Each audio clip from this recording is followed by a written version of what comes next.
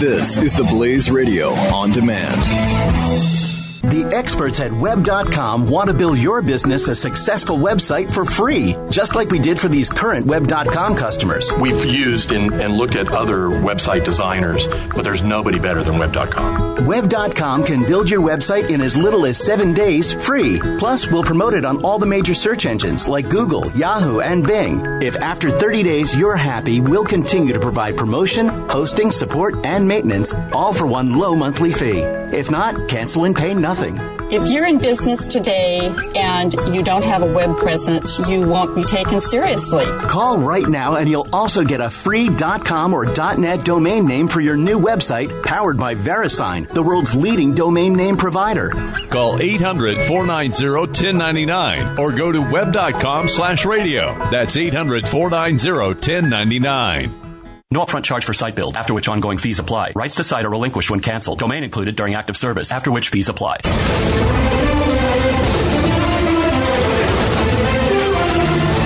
Last night was the debut of a kind of a new cool thing Glenn is doing called His Story. And this is completely different than the Michael Jackson album called His Story, or His Tory, which would be like a British politics reference. It's not his Tory or it's his story. It's his story. It's totally different. Huh. So what the difference, and in reality it is different because the Michael Jackson thing back in the day, which I don't remember what year that was, but it was after he had all of his, some of the controversies and, he's having, is he whitening his skin? And he was, by the way. He doesn't admit that, but he probably was. He's getting divorced, and does he, he's kissing his weird wife thing on stage, and that whole weirdness, and then the whole, the pedophile thing too. That whole thing was. So his really point weird. was, the name of my album is His Story, meaning like it's my story. I'm finally telling my side of all this. His story, but spelled out history. Okay? Glenn is not doing that. He's not saying his story. He's saying we need to focus on the story part of history. It's not just about the names and the dates. It's a lot deeper than that. And he went into one of the more interesting stories that he's kind of told in bits and pieces over the years, but he really puts it together here. This is from the debut episode of History. And I would say that you should know this as you watch it.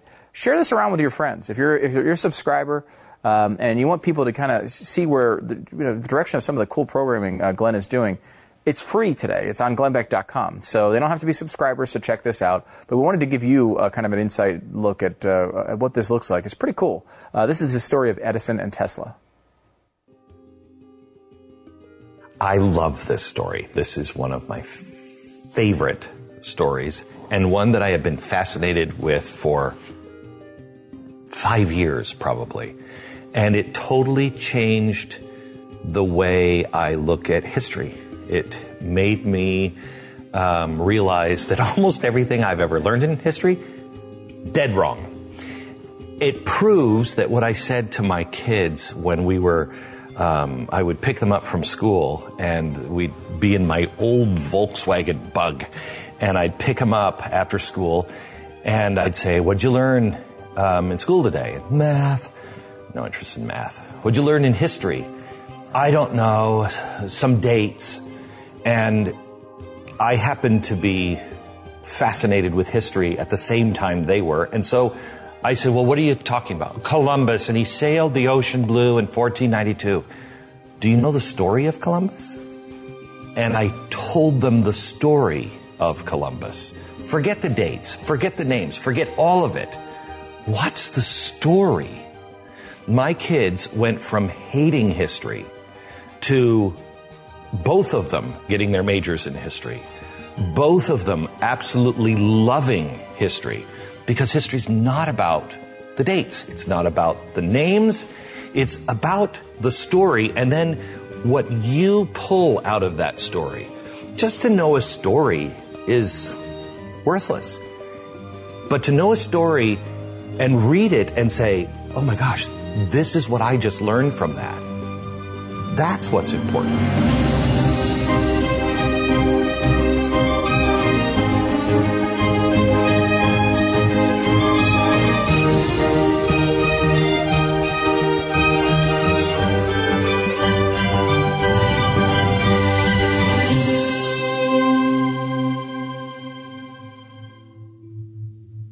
3 different guys. One born in Ohio, one born in New York, Buffalo, and the other one born all the way here off the Adriatic in Croatia. A man of light or a man of profound darkness? When he was born, that's what the midwife said. He's a man of darkness, his mother said. No. This is going to be a child of light. All three of them had that choice. And what we get out of it, what we pull from that story, can change our view of everything.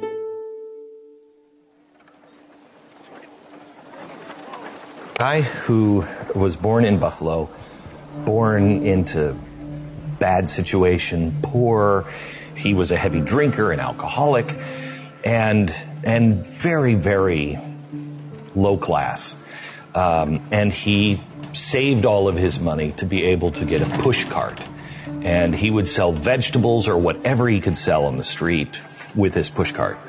And he takes the push cart and he does his business. And he comes home at night and he's not the greatest of guys, as Prohibition later would try to correct these men that would get all sauced up on fire water and beat their family, beat their children. He has a common law wife. Her name is Tilly. And Tilly is at home with their daughter.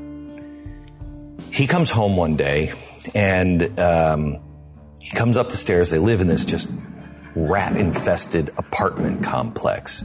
And he comes into the house and opens up the door, and she's in the kitchen. She's making dinner. A scuffle breaks out. He becomes enraged and starts hitting her, beating her. And she thinks she escapes a night of really bad beating because he leaves. What he does, however, is go down back to his pushcart where he has all of his tools, and he gets a hatchet. And he comes back into the apartment, and he violently and insanely rips his common law wife, Tilly, apart with the axe. Just brutally kills her. Blood splattered everywhere. She is in pieces, and the child is screaming, "Stop, Daddy, stop." He finally does, and he drops the axe. Blood everywhere. He looks at his child and turns. The entire hallway of the apartment building is just stacked with people. And they are all trying to get in. He calmly opens up the door, and people back up after seeing him, and he pushes his way through the crowd, and he says, "Well, they'll certainly hang me for that." That is where this story begins and ends, if it's my story. Because I think this is the turning point. This is where 3 men are all brought together. At that point, they're all brought to this point, and all of them make a decision at that moment that changes the course, not only for them, but for us today. The axe murderer is William Kemmler, and he's in Buffalo. But we have to go to Ohio, where we find Thomas Edison, middle of the 1800s, before the Civil War. He's a kid, and I like him at the beginning. He is a go-getter. He is a dreamer, but a doer. He's got like a little science experiment in his basement. He's like every kid who ever, ever got a magic kit through the mail or a chemistry set through the mail, and they were down in the basement and working on stuff. And that's what Thomas Edison did. By the time I think he's, 10, 12, he's working at the railroad. And he's printed his own newspaper. And he's selling his newspaper. Can you imagine being 12 years old and then, hey, I want my newspaper for a nickel. You would be reading a 12-year-old's newspaper? He's done it. And he's selling these on the train, and he's making money. He's popular also on the train, at least popular enough to be on the train and have access to the luggage compartment, where the conductor of the train has said, "Kid, I like you." He said, "I just want to set up shop here." And he was making his own stuff for sale. "I just want to set up a little laboratory." I don't know what he called it. Most likely not a laboratory. "I just need to set a little something up." Well, it was a laboratory. And lo and behold, he's mixing and sets the luggage compartment on fire. They don't want him on the train anymore. But it doesn't stop him from being a go-getter and hanging around the train. One day, a young boy falls on the track and is about to be run over by the train. And young Thomas Edison grabs him, pulls him back just in time to save his life. Well, little did he know, the kid he just saved, his father is the station master. And so now the station master is kind of in Thomas Edison's debt. And he says, "Kid, whatever you want. What do you want?" When I read that, I thought he was going to say, "I don't know, a science lab in the next train." But what he said was, "Teach me how to use the telegraph." And so he learns how to use the telegraph. And so later in life, the telegraph plays such an important role in his life that he actually names his kids, the nicknames, Dot and Dash. And so he learns how to use the telegraph. The telegraph at this point is just starting to take off, only one message at a time. And as he grows, the Civil War happens, and now he's running the telegraph office, and now he is running telegrams to the Union troops. He goes through this for quite some time. And then he settles down and he realizes, okay, I'm not going to be a telegraph operator my whole life. I want to invent. I want to do something big. He's got a billion ideas. And he thinks, I can change the world. I can make the world a better place. His first invention was a voting tabulator. All it did was tabulate yes or no. And because he was reading and watching what was happening in Washington, and he realized that the legislature in Washington, the House and the Senate, and all the legislatures in all 50 states, they would have to vote with a voice, and then somebody had to count it, and it would take a long time. So he thought, oh, this is great. I can change the world. I can make the world a better place. I'm going to sell them my electronic vote calculator. And that way somebody says, yay, 1, nay, 2, and it just automatically counts. All you do is you just turn a dial in front of each legislature. You'll have the vote that fast. We went down to Washington, and he presented it to them. And he was standing there, and they said, why would we want something that would give us an accurate count of the votes and shave time off of the vote itself? Broom, kid, broom. He was dejected. But in my reading of his story, this is a really important turning point. He goes from a kid that wants to change the world and wants to do incredible things and dream to a kid that now says, I'm never going to invent something unless it's unless it makes money.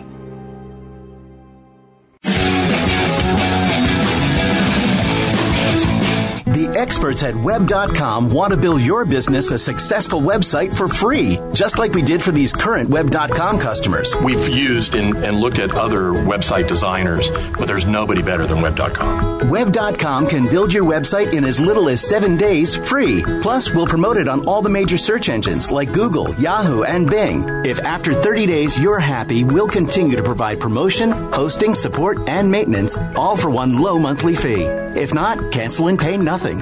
If you're in business today and you don't have a web presence, you won't be taken seriously. Call right now and you'll also get a free .com or .net domain name for your new website powered by VeriSign, the world's leading domain name provider. Call 800-490-1099 or go to web.com/radio. That's 800-490-1099. No upfront charge for site build, after which ongoing fees apply. Rights to site are relinquished when canceled. Domain included during active service, after which fees apply.